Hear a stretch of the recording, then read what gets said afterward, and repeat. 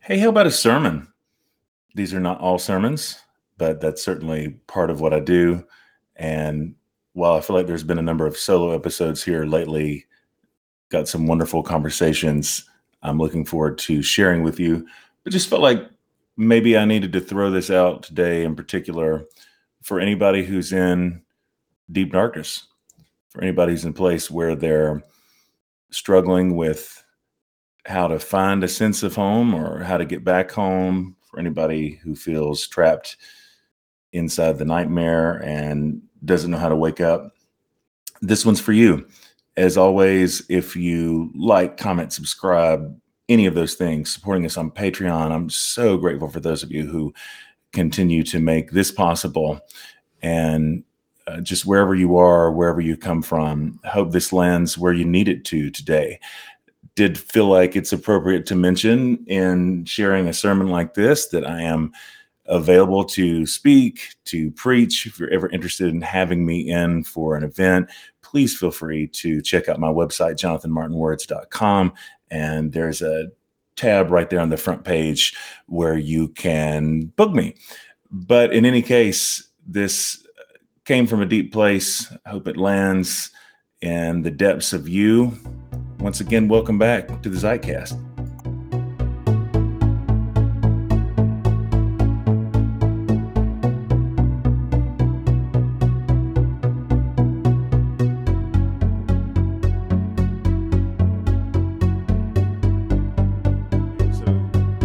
I love our community here at Gobin, and I'm so thrilled to be able to do this today on this snowy morning. There's a lot happening in this text, but I'm drawn this morning. I'm not always drawn to the darkness, but sometimes I am, to a couple phrases here. In the NRSV, and of course, our gospel reading recalls our reading from the prophet, but in Isaiah, hear this language. There will be no gloom for those who were in anguish. Anguish. A little bit later on, the phrase specifically is, the people who walked in darkness have seen a great light.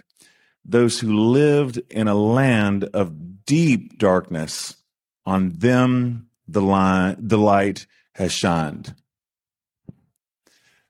I want to talk for a few minutes this morning on deep darkness, on this whole idea even not only of deep darkness, but of anguish. Anybody know what it is to experience anguish? Anybody know what it is to go deep into the darkness? I do. I do know about the darkness. And I do revisit there sometimes. I know we're at a place where, and I'm glad for this, Barbara Brown Taylor wrote a book several years ago I really love called Learn to Walk in the Dark, where I feel like we talk a little bit more about the need for darkness and kind of seeking that strategically. But there's something too about these words, anguish, deep darkness, that I find haunting.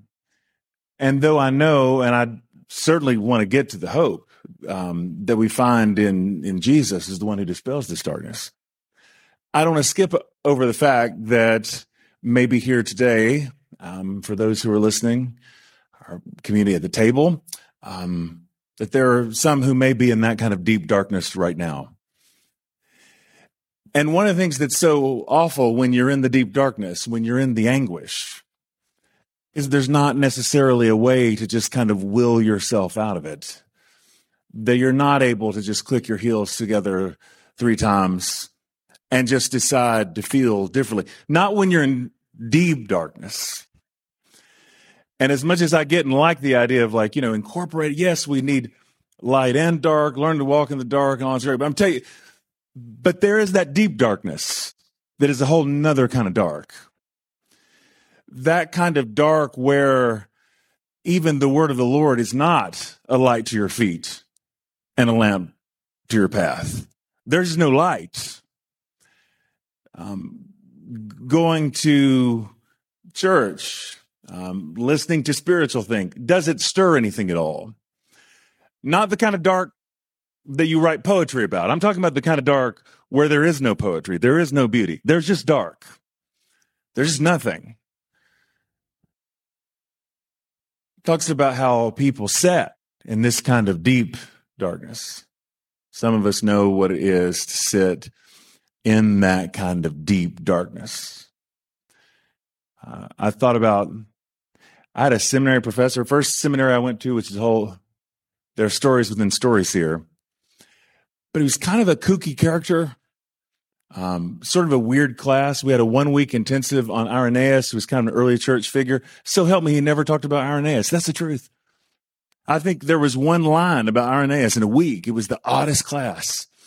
He's very charismatic, not like as in like big personality, more like our kind of, like where I come from, like kind of charismatic. He was just like, he was a little bit out there, and I wasn't quite sure what I thought about him. But he had one line that week that I still think about 20 years later, because it was so devastating. I just thought, man, like, well, that came from somewhere deep. Is that this guy who was so like, faith and kind of out there. So one day in the middle class, kind of out of nowhere, he says, you know that line where David says, I've been young and now I'm old, but I've never seen the righteous forsaken or his seed begging for bread. David only said that because he hadn't lived long enough yet. If you live long enough, you will see God's seed forsaken and begging for bread. I was like, dang. That's hard, but it rings true. I mean, you are aware that children of God do end up begging. It's not like nobody who's ever loved God has ever gone hungry before. Like people of God go into the very, very deep darkness.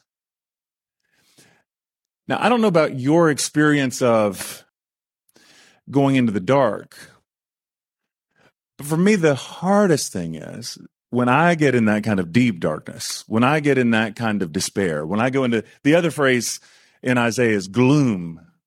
When I'm really into the gloom, there's such a disorientation that comes. Anybody know what I'm talking about disorientation, to where there are moments. And I realize, it's funny because I don't know if anybody else is like this. I'm not always super aware of how I'm doing. You can ask me and I'll try to. I'm not always aware. Sometimes I feel like I'm not aware of how dark I go until after I kind of come out of it. I don't know like how bad I'm doing and I feel like that happened not long ago, where it's kind of like I didn't realize I wasn't doing great until I think I was doing better. But I realized I'd been like the fog I was in.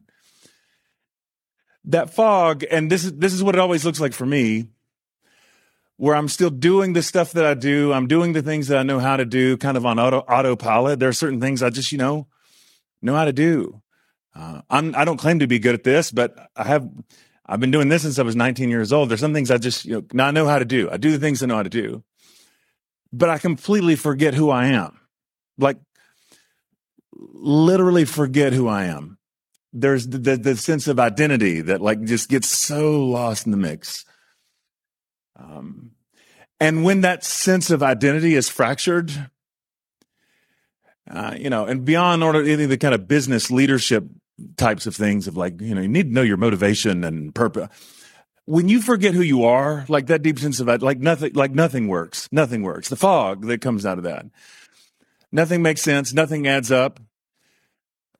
The funny thing about that, for me at least, is I know I'm in this kind of fog. I know I'm in this deep darkness, ironically enough, when I'm most likely to try to assert who I am to someone. When I'm most like when I'm trying to tell somebody, I don't know if you're ever in that position where you have to sort of contend for yourself, where you feel like you've got to kind of make the case, where you've got to sort of, this is dumb, but when I was a kid growing up, I was a pastor's kid. So I remember getting in trouble, and I remember playing the card a few times. Well, my dad's a pastor. That kind of grasping at straws. Well, my dad's a pastor. Maybe that'll give me some kind of leverage here. I can feel myself when I go into it now. Like when I don't feel when I'm not feeling my bearings, like that looking for something, that trying to find, now it might be something like, well, I wrote something one time that somebody liked. Just try to find a thing. Not so much coming out of personal experiences. I've never been taken hostage before, but I've seen the movies. And when people are taken hostage, I feel like what they always end up saying is some version of, hey, don't shoot me, I have children. That sense of like some trying to appeal to somebody's basic humanity. Well, at least I'm a human who has little humans. Like, don't kill me, I've got kids. Maybe you've been at that point in your life. I've heard myself say this statement before, to say to someone that I loved, hey, I know this is how I am now, but I wish you could have known me. I wish you could have known me back then. I wasn't always this way. Or in the other direction, to say to someone, which I feel like I've said 1,000 times in my life in some form, if you just give me a chance, I'll show you who I really am. And whenever I'm coming out of that place of defensiveness, I need to prove something, always comes out of that kind of the fog. One of my favorite Henri Nouwen quotes is, one of the great tragedies of human life is that we're always forgetting who we are. We're always forgetting who we are. And I think the invitation always of the gospel, the invitation, the whole story of Scripture is to remember who we are, to remember who God says that we are. That's one of the things that I realize, especially when I'm in this mode, in this gear, is that even my prayers start to sound like that. Some kind of like pleading and, if you can give me another chance, trying to explain everything away. I feel like this has been still fairly new revelation for me, that I don't need to remind God of the things that God already says that I am. God's not needing to be convinced. I don't need to petition God of any of this. Like, God,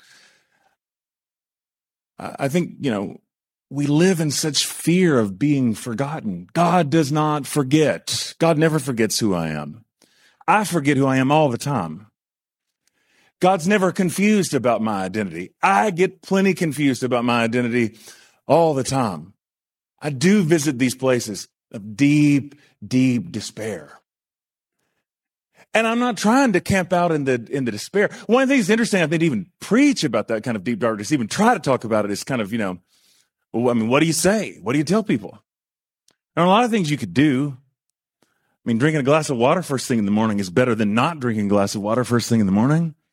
More sunshine is better than no sunshine, on down the line. But like, there's this other part to it as well, that, because I really thought about this with this text, and I love the fulfillment that comes in Jesus. People who have walked in deep darkness all of a sudden see a great light.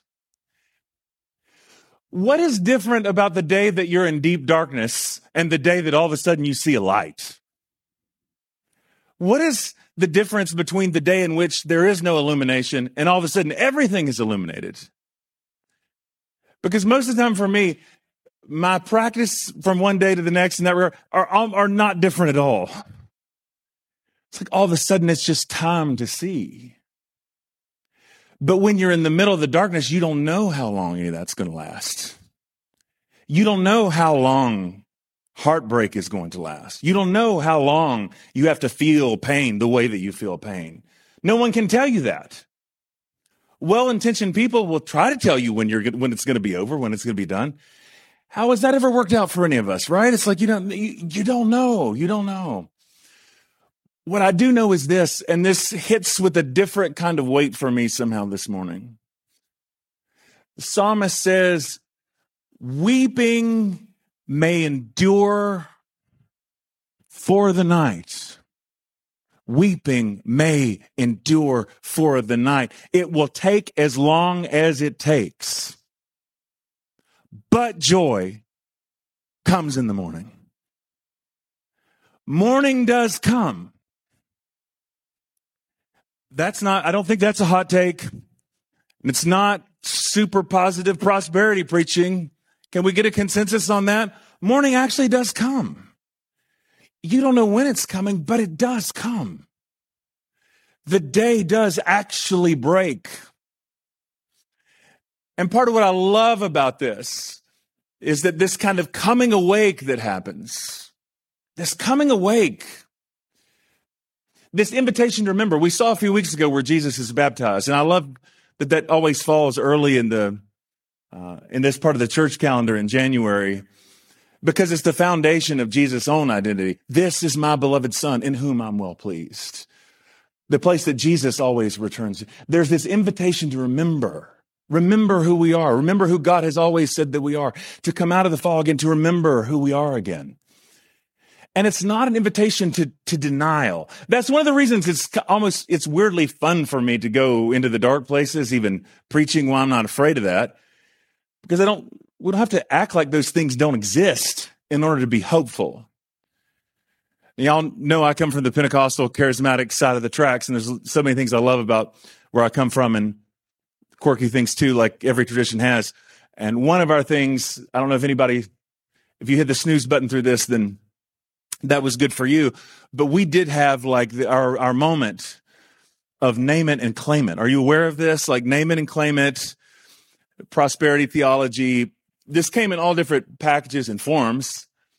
Hilariously enough, and I actually don't mean this to be like a dig, but a lot of people I know now that I feel like are super new age, I'm like, oh, I recognize that. That's just prosperity theology. People don't have no beliefs about God whatsoever. And it's like, oh, you know why you don't have money? Because you're not positive. You know why you're broke? Because you're not thinking positive thoughts. I'm like, oh, I've heard all this before in church.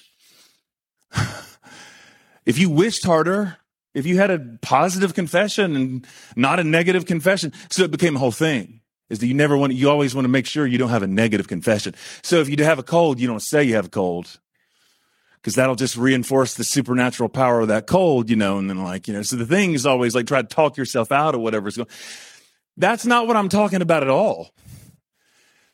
And I think this is the power of like the way that God's light works.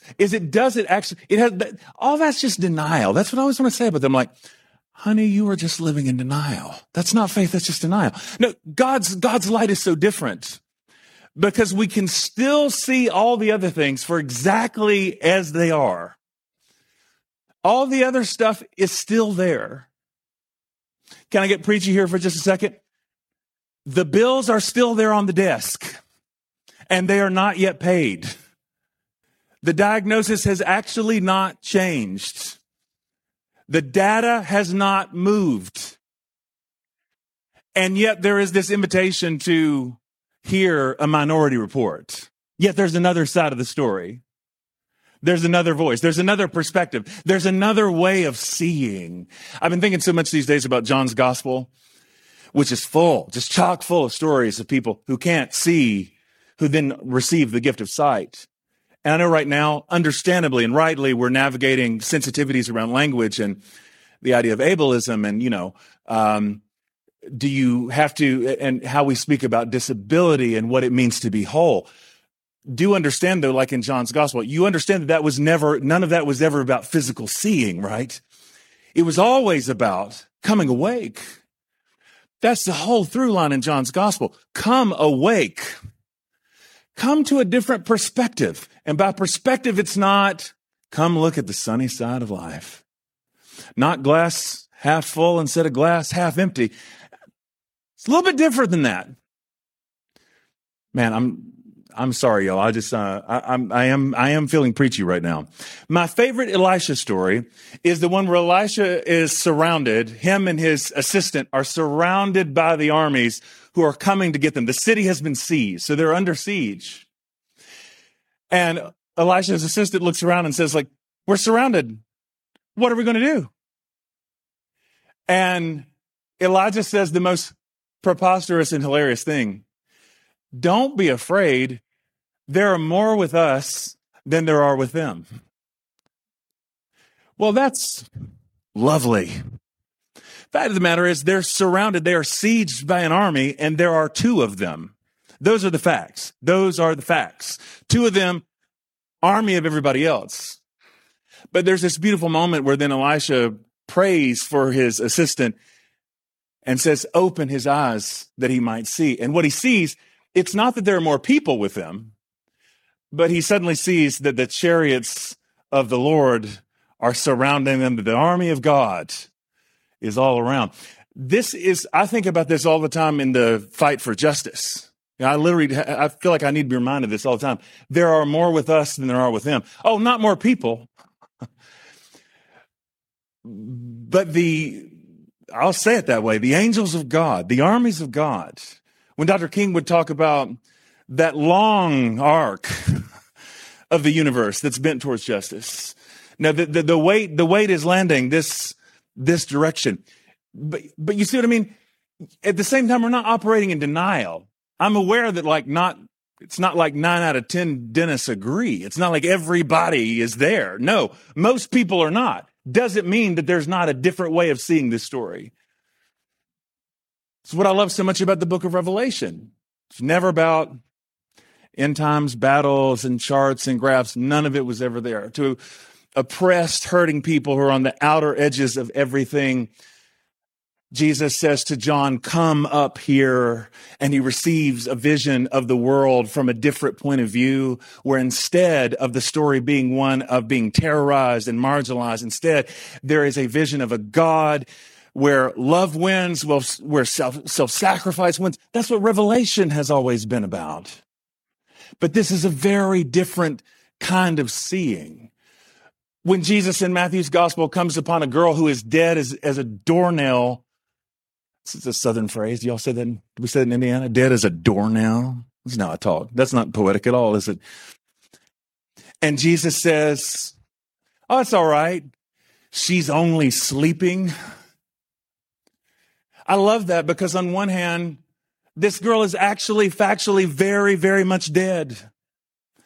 And yet there's another perspective from which she's only sleeping. There's another way of looking at this story. There's another way of seeing this reality. I'm basically done. I'm coming all the way back around just simply to say this. For anybody who's in the fog, I'm hoping somehow that this could be a moment, one of those moments that for whatever the reason that in hearing this, that you wake up. That you wake up. Not wake up like slapping around, like doing something wrong. What are you thinking? No, like wake up. That you remember who you are. That you remember who God says that you are. That whatever other labels that you hear, that whatever other burdens that you carry, I don't know about anybody else, and I'm not trying to do my own therapy here. What I've learned over time is that all the voices I'm trying to outrun are not really external at all. They're all in here. Nothing's as bad. It's like, what's in here? But to dare to believe that those voices do not tell the ultimate truth about my story, and instead to remember what God says. For those of us who have been in deep darkness, the light has come. Illumination has come. And we may not have it every moment. We may not have it forever. But for moments, we do remember. And one of the things I love so much about coming to the table, as we will for just a moment, is that it's always an invitation to remember. And to go out in the world saturated in this identity that we have. That we are children of God. That our identity is as God's beloved and not any of the other labels that anybody else would put on us. This is an invitation. This is an opportunity to come awake. So God, we just ask now that as we transition into this part of the liturgy and this time in the service, we ask that you would wake us up. Wake us up. And I pray specifically because I do know and feel that in my bones today. I know the truth of it. The weeping that does endure for the night that can go on for many nights, the night that can go on for months, the night that can go on for years, the night that can go on that can swallow up seasons. But you are a God who raises the dead. You are the God who brings light into the darkness. And we pray not as some kind of historical fulfillment, but in our midst today, that this would be reenacted all over again, that darkness would roll away, and that the Son of Love would be revealed in our midst, that we would remember who we are, that we would remember the name that you have given to us, that we remember who we've always been, that we would remember, that we would remember. Just before we come to the table, I just want to land it this way, because I don't want to forget to say this. This felt pressing on me today, but I've been in a big way of preaching. For anybody struggling with a sense of like just how to get home, because I know when I'm in the deep darkness, that sense, like this whole, like I feel like I spent the last few years, that was kind of my project, is this whole, how do you get back home? The age old question, can anybody go back home? And something I really felt like a nudge from the Spirit, for whatever that means for me not long ago, was just simply this. Because I know what it is to have those nightmares where you feel like you can't get out of the nightmare, like you're trapped in the nightmare. You kind of know that you're in a nightmare, but you can't wake yourself up. And I really felt like there was just like this nudge of the Spirit, because my sense is always that I need to think my way out of everything. Like, well, when you're in that moment, like, how do you get out of that? Like, you ever thought your way out of a nightmare? You ever plotted your way out of a nightmare? I mean, it's like how do you get home from that place? Like, you don't, right? You just wake up. When you wake up, you're home. And I feel like that's just where I'd love the weight to land this morning, is just this: when you wake up, you're home. And there's not anything you have to do to get there. There's just a waking up. In the same way, the prodigal son, there's this moment where the text says he comes to his senses. There's just these moments where we come to ourselves and we wake up and we remember. And that's the invitation this morning, to wake up. Pastor Brian.